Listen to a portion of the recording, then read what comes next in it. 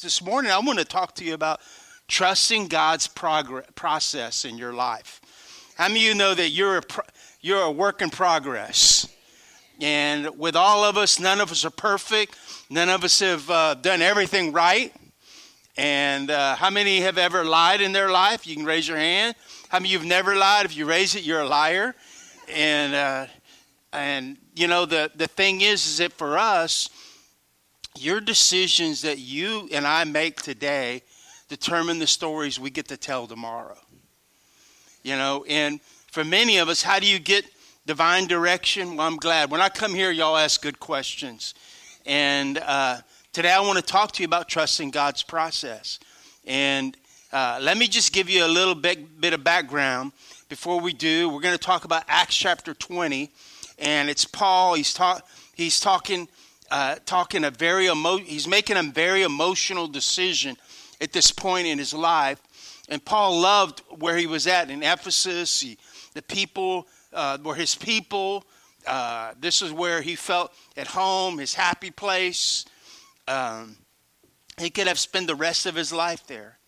And what happened is then he felt a prompting by God to leave and go somewhere else. How many of you ever felt a prompting or a pulling that God's speaking to you about to do something or go somewhere or to speak to someone or just to be able to witness to someone next to you? And see, that's what I want to talk about.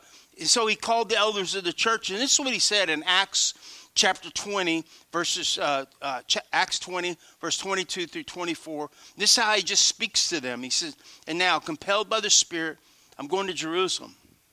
Not knowing what will happen to me there, I only know that in every city the Holy Spirit warns me that prison and hardships are facing me." Sounds like a wonderful vision, doesn't it? And so what happens is, I only know that, he said, however, I consider my life worth nothing to me. My only aim is to finish the race, complete the task the Lord has given me, the task of testifying to the good news of God's grace. So what I want to talk to you about, four steps to trusting God's process in your life. Now, different ones of you were raised in church and you have different ideas. You got to do this certain thing. You got to do this certain thing, and that's the way you get for God's favor, or you got to jump through this hoop to go through that loop to make things happen in your life. And so what I'm here to do is I'm just here to just inform you some practical things we can all see and we can all do as individuals. Is that all right? And corporately as well. And so the first thing that I want to talk to you about is the Spirit's prompting. You know, I'm still doing chemotherapy. I've been fighting different forms of cancer for 10 and a half years. In January, they told me I had 5 to 6 months to live, but this is the 7th month. And so I'm here. And so you're putting up with me. And, you know, I just know this. Doctors can't put an expiration date on you. Only God can.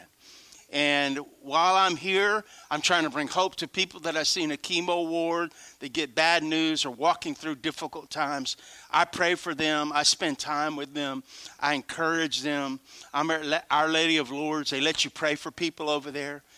And, you know, even the nuns over there, well, I know you, you know, and so they know me.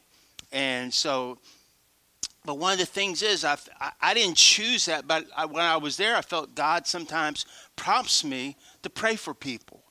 I'm even walking out, and I've had people, God just spoke to me, turn around and go, pray for that lady sitting there right there. And, you know, it's like, sometimes I'm like, man, it's lunchtime, Lord. I've been doing chemo.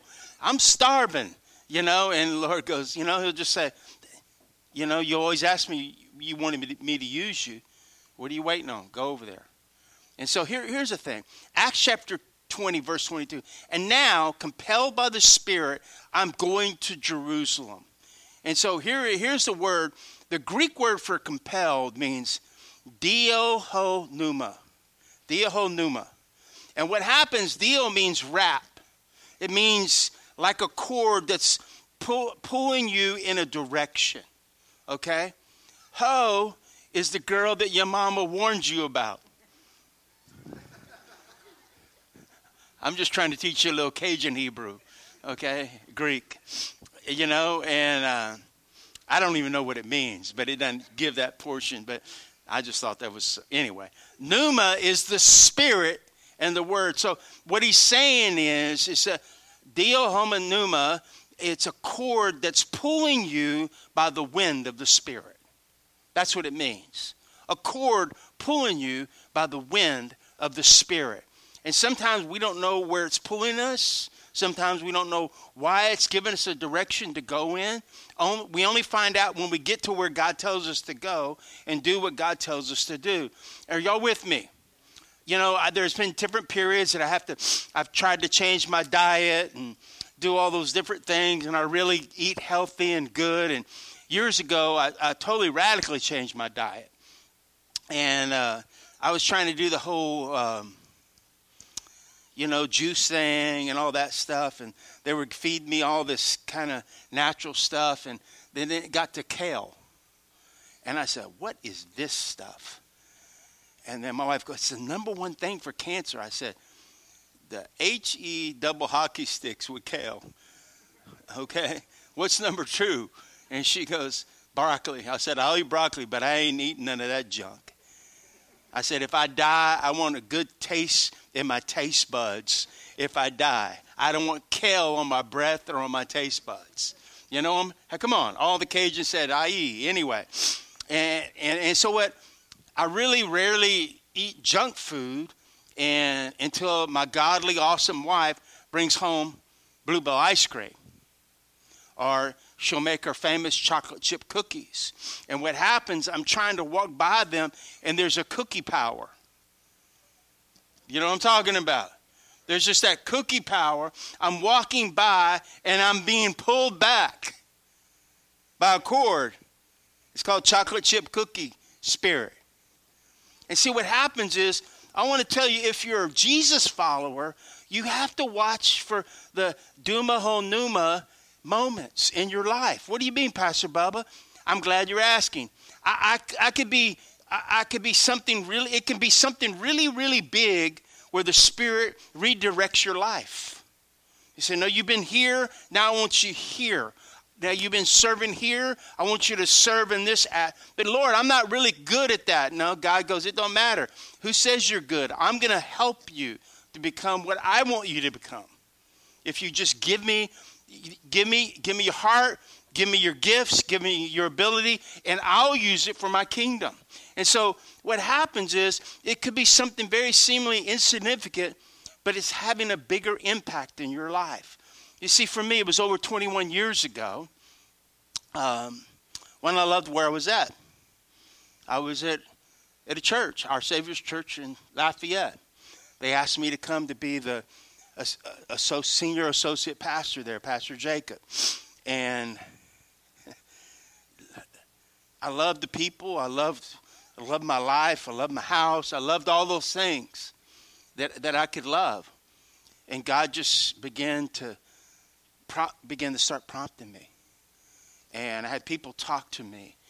And I just prayed. And the Spirit of the Lord just began to speak to me about going to start a church in Jennings. Actually, I was going to start in Crowley first. But I have a friend there that was a pastor that had been there like 40 years, and I wanted to honor him. And so I waited. I said, as soon as he retires, or God takes him home, we'll start a church there. And it happened the next day when he quit, or he retired. But we wanted to honor. You understand me? And so what happens is, it's big and life-directing. That's what Duma Homo Pneuma means. It's those moments where it's big. And you're going, man, I'm pulling my kids out halfway through school. You know what I mean? One of them is his senior year. He's on the soccer team. He's doing all that. And, could I have picked a different moment, waited? Yeah. But I just felt like, we're going for it. You understand me? And I remember the first service we had 19 people. And you just see, how many of you know everybody got to start somewhere? You know what I'm saying? Football, they start in pee-wee. Baseball, they start in t-ball. Basketball, they start little dribblers. You start somewhere. And not all the time you can see what that person is going to be in the future. Or a girl that's in gymnastics, you know what I mean, or dance. You don't know where they're going, but as they get older and they begin to develop those things, you begin to see who's talented at those things and who's just average. And see, you got to watch it. Every time the Lord, the Spirit of the Lord prompts you, it's always important. Anytime. How many of you have felt that prompting sometimes? That pulling where God's going, come on, you know. And some of you have been prompted to get out of your comfort zone and join a life group. God's been talking to you for a long time and now compelled you by the Spirit. Dio Pneuma means you serve on the dream team, to use your gifts to make a difference. Dio Pneuma means you start a business, start a ministry, or you write a book. Dio Pneuma means God's calling you to upgrade that low-class boyfriend you got. Some of you get it later. He wants something better. Amen?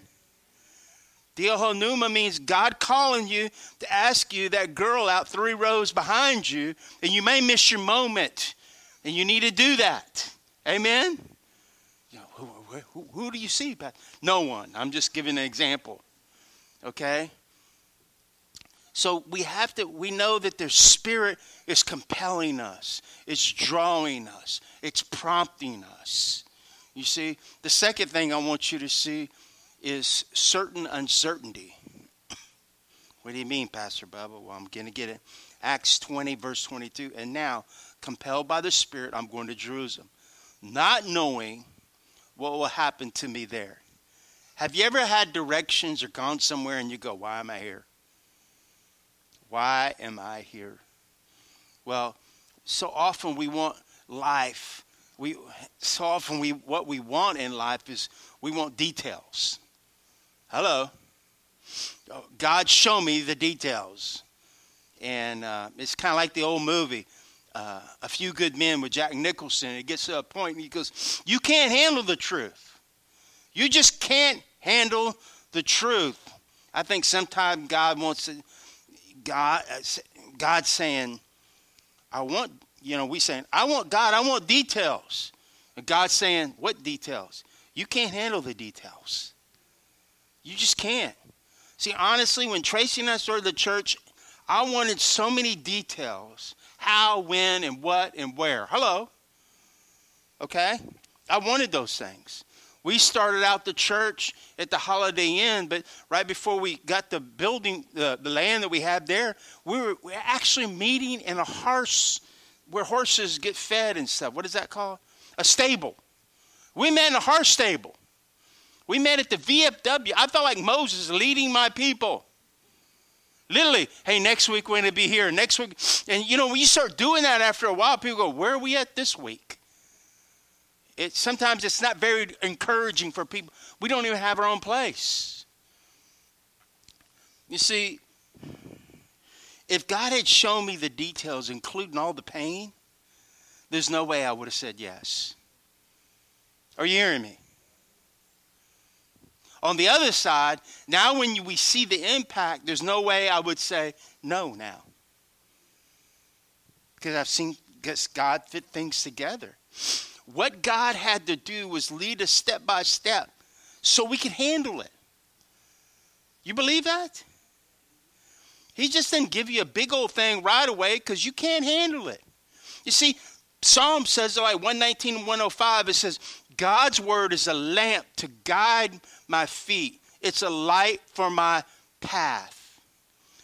What's God's word? It's a lamp to guide our feet. God's word is a light to our path, not a spotlight to our future. He's a light to our path. Means I've done so much chemo when I take guys hunting, I go, bro, look, we don't need a flashlight. Just flick me on. I glow. You see, what happens is God's word is a spotlight. Isn't a spotlight. It's a path. God, I want to know step 4, 5, and 6. And God goes, no, I'm not until you do 1, 2, and 3. Am I making sense here? Sometimes people ask me, Pastor, what's your plan for the future of the church? My plan is really about the future. My plan is to be obedient today. Your plan should be, God, I want to be obedient to the word you give me today. Are you living to the level of the obedience that God's called you to? Are you? I can't answer that for you. Only you can. That's between you and the Lord. And I hope you are. You know, I can't see the future, but I can be faithful to take the next step. You and I can take, you don't know your future, but you can be faithful to take the next step, then the next step. And then God begins to show you. Hello. He begins to reveal to you. He'll bring people along the way, even to kind of encourage you in what you're doing. You see, how many of you want certainty? Okay, here's some certainty. God will never leave you. God will never forsake you. God will guide you step by step. Those are things that are just, that's not going to change. That's certainty. God, you're with me. You're with me at the funeral home. God, you're with me at church. God, you're with me in the doctor's office. God, you are with me at work. God, you're with me with that demon-possessed boss I have. Lord, you are with me. Lord, you're with me. You see, God will advise you. God will guide you. God will watch over you. If you're not living with a little uncertainty every now and then you're not living by faith. What do you mean by that? If you're not living by faith, you can't please God. Let me just say this. I don't know everything, but I know some things. If it lines up with, it's like people come, Pastor Bubba, I feel like I need to go to Bangladesh. I go, well, do you know the language? Do you know the customs? You know how you're going to get supported? Is your family going to be able to live off of what you bring? And if all those answers no, then I say, well, God hadn't called you to Bangladesh. God's called you to pray for Bangladesh. You understand me? He may call you. The third thing is predictable resistance. Predictable resistance. Acts 20, verse 22 and 23. And now, compelled by the Spirit, I'm going to Jerusalem, not knowing what will happen to me there. I only know that in every city, the Holy Spirit warns me that prison and hardships are facing me. Wow, what a vision. Prisons and hardships for serving Jesus. If you're not ready to face opposition for your obedience to God, you're not ready to be used by God. Thanks for all those amens. Predictable resistance. You see, anything significant that we do is going to be met with resistance. So many people, whenever things get tough, they think, well, God must not be in this. When you do think, when do you think your enemy attacks? When do you think the enemy attacks you? It's when you're not doing anything for the glory of God? No. If you're not doing anything, He's not worried about you. Resistance is not necessarily a sign that you're out of God's will either. Resistance is often a sign that you're doing exactly what God called you to do. Hello. I remember one time looking at a guy, Mr. Saunier and Jennings, and we were going to buy some land. I don't know what I'm kicking, but anyway, it needed to be kicked. And I was looking across the fence, and he was playing with his cows. And I go, Mr. Saunier, you think you'd ever sell your property? And he had a big old chaw, big teeth. He had them sticking out here like that. And he's like, he kind of spit down and he goes, hell no. So you know what God told me to do? God said, okay, Baba, I want you to take your shoes off and I want you to walk all of his property and claim it for God's kingdom. So for days, for weeks, I take my shoes off because God wanted me to feel it. And I would just walk around. It didn't matter if it was muddy, wet, whatever. I just walked in with God. I don't even remember what I prayed. God, bless us with this, Lord, but I'm trusting you for this land. God, you told me to pray. Told me to look ridiculous, especially if people come out and I'm in my socks, walking around this property. And I remember one day I went to go visit them for something we were going to do. And his wife goes, Bubba, why don't you just buy this property from us? And I said, Miss Sonia, you know better than to tell me that. She goes, no, I'm serious. Long story short, we own all the property they have at the Jennings campus. We own it all. And some more. We just got some more. A little lanyard. A couple of weeks ago. They wanted $82,000 for a piece, and I refused to pay that 15, 16 years ago, and we just bought it for $28,000. God did a number flip. I like his flips. But sometimes you got to wait. Sometimes you got to be patient. Sometimes you don't see, what the future brings. But the struggle you're having today is developing spiritual strength that you need for tomorrow. You remember those toys called Stretch Armstrong? You remember? You could stretch that thing. You go stand over there. I'm going to stretch over here.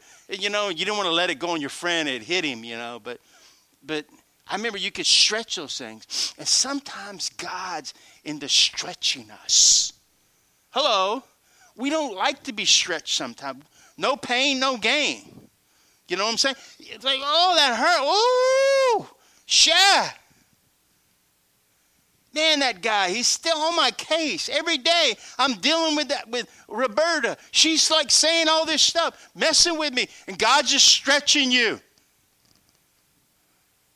God called you to go talk to your neighbor, and you're going, no, Lord. And he goes, yes. Stretch.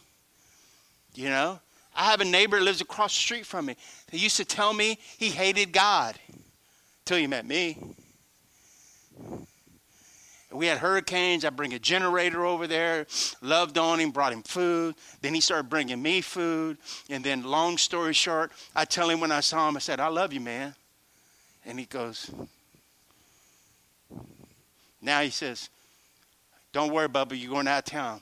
I'm going to watch your house. I love you. No one's going to get through. He came to church there, invited him after being my neighbor for 20 years.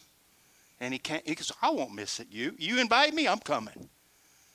I have another guy, John Marceau. He owns a clothing store in Jennings called Marceau's. And I go in there. I used to go in there all the time and still do here and there and get some clothes and stuff. And when I'd finish, I'd go, thanks, John. I love you. And he went, who is this guy? Does he like men? Literally, that's what he thought. He didn't think that, but he was like, why does he tell me he loves me? And then we had a flood, the first flood we had about 4 or 5 years ago. And I remember he'd been disillusioned by the church he was going, the Catholic Church. I'm just going to say, he just felt like he wasn't getting fed. And he just said, then he heard, hey, I heard that preacher got up over at our Savior's Church, said, we're not going to have church today. We're going to go be the church in our community. And he said, the next week he came, and he hadn't stopped coming. Now he's over our prayer. He's one of the guys that's over our prayer team there. And when he prays over you, man, if I ever get discouraged, I'm hey, John, pray for me. Just the way he prays. But see, what happens is that Paul had an encounter with Jesus. He was a Jesus hater. He had to do things first that he didn't want to do. He even made tents before he preached. He was a tent maker. How many of you have had to do some things you just didn't want to do? Come on. How many of you put off things that God asked you to do? Come on. Let's get real brutally honest. And you haven't been doing it. I'm not here to condemn you. I'm just here to say, then get doing it. Just do what God's asking you to do because he has your highest interest in mind. The fourth and final thing is uncommon confidence. Uncommon confidence. However, I consider my life worth, verse 24, chapter 20, worth nothing to me. My only aim is to finish the race and complete the task the Lord Jesus has given me. The task of testifying to the good news of God's grace. You know, Paul wrote the biggest portion of the New Testament. He started churches in Asia Minor and Europe. How do you do this? Paul didn't have a plan for the future. He had a plan to obey the Spirit for what he was telling him to do for that day. If I'm preaching to a crowd, I'm gonna talk about Jesus. If I'm locked up in a prison, I'm gonna write about Jesus. If I'm chained to a prison guard, I'm gonna lead him to the Lord. That's just my heart. You know what I mean? I'm looking for a way. If you're in the McDonald's line, I'm gonna talk to you. We're gonna get there somehow. And if you're beating me and leaving me for dead, I'm calling out to Jesus for help. Why? Because I'm completely confident that I have a heavenly calling to glorify Jesus everywhere that I'm at. And I believe that for you as well. It's just not my calling. That's your calling. Wherever you are, you have a high calling of the gospel, of the kingdom of God that's on your life. Amen? How many of you have ever done this? You're about to get in a wreck and you go, Jesus, Jesus, Jesus, Jesus. Or someone's about to hit you, you know what I mean? You know? You're going, I didn't see it coming, but Jesus, Jesus, help me. You know? How does this apply to you? If you're making tents, serve God making tents.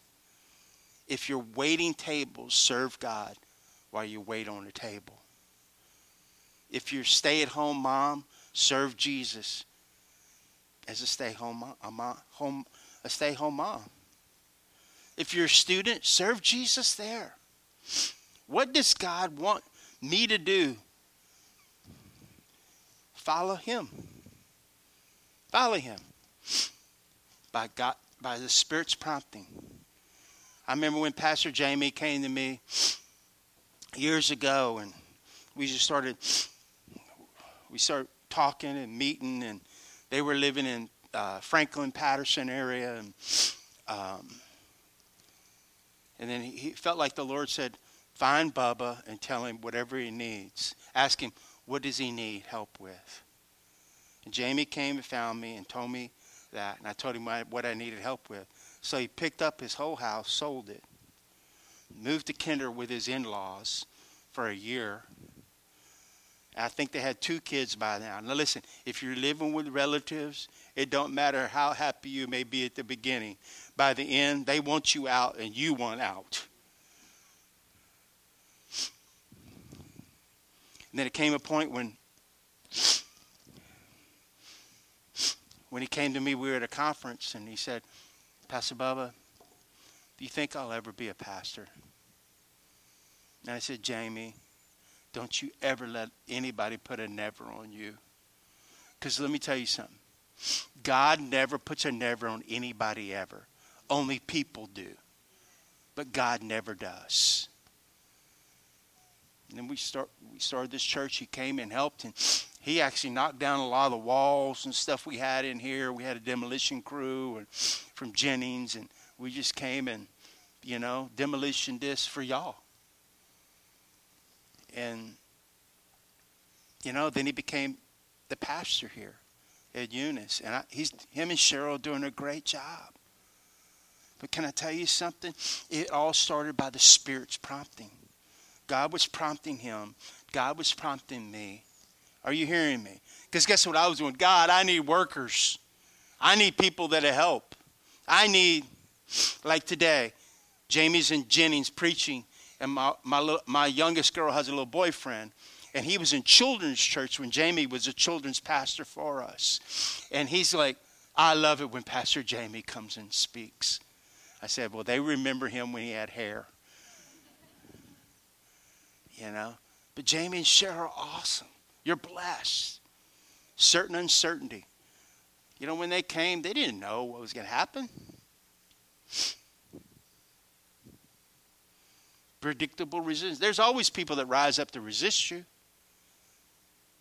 There's times when people he's called me and we've prayed and God, man of God, just bless them. Just bless them.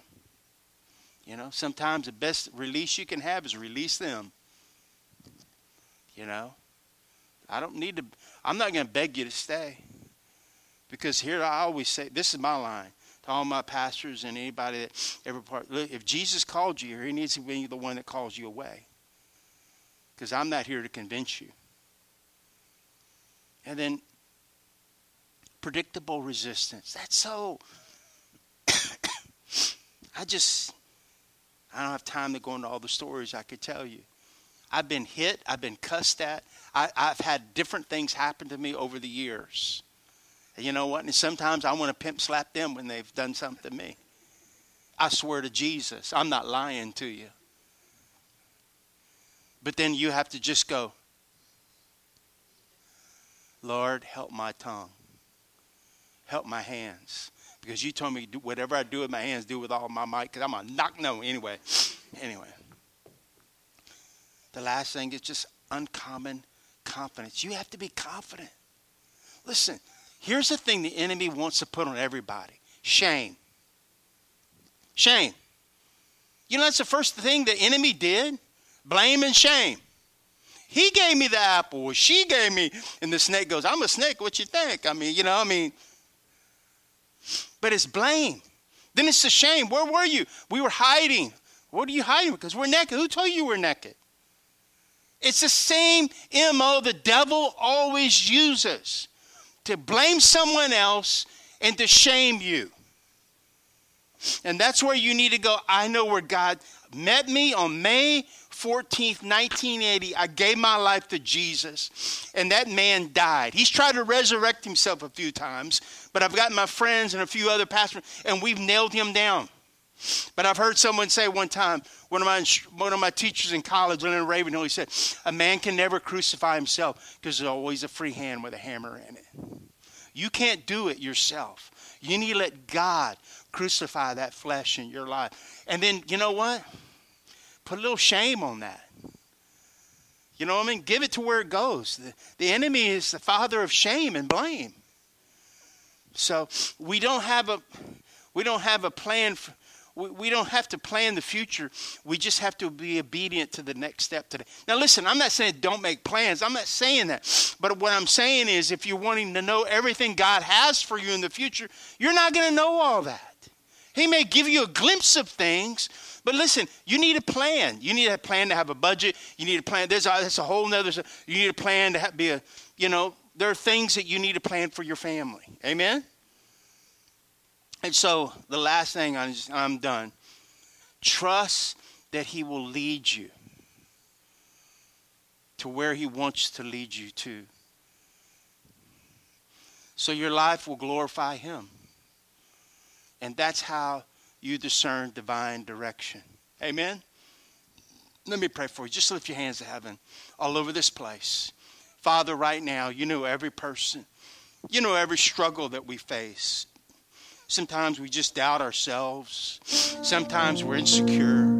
Sometimes we just face things we don't like facing and we put them off. But Lord, I pray, whatever you're speaking to each individual, I pray that they would be obedient to your voice, to how you're directing them, to how you're speaking to them, so they can be all that they can be for you in your kingdom. Now bless them, I pray. I rebuke every assignment of the enemy in Jesus' name over their minds and over their hearts. And I pray for a fresh release of your grace, of your power, of your ability to be an overcomer. I pray that in the mighty name of Jesus. And everybody said...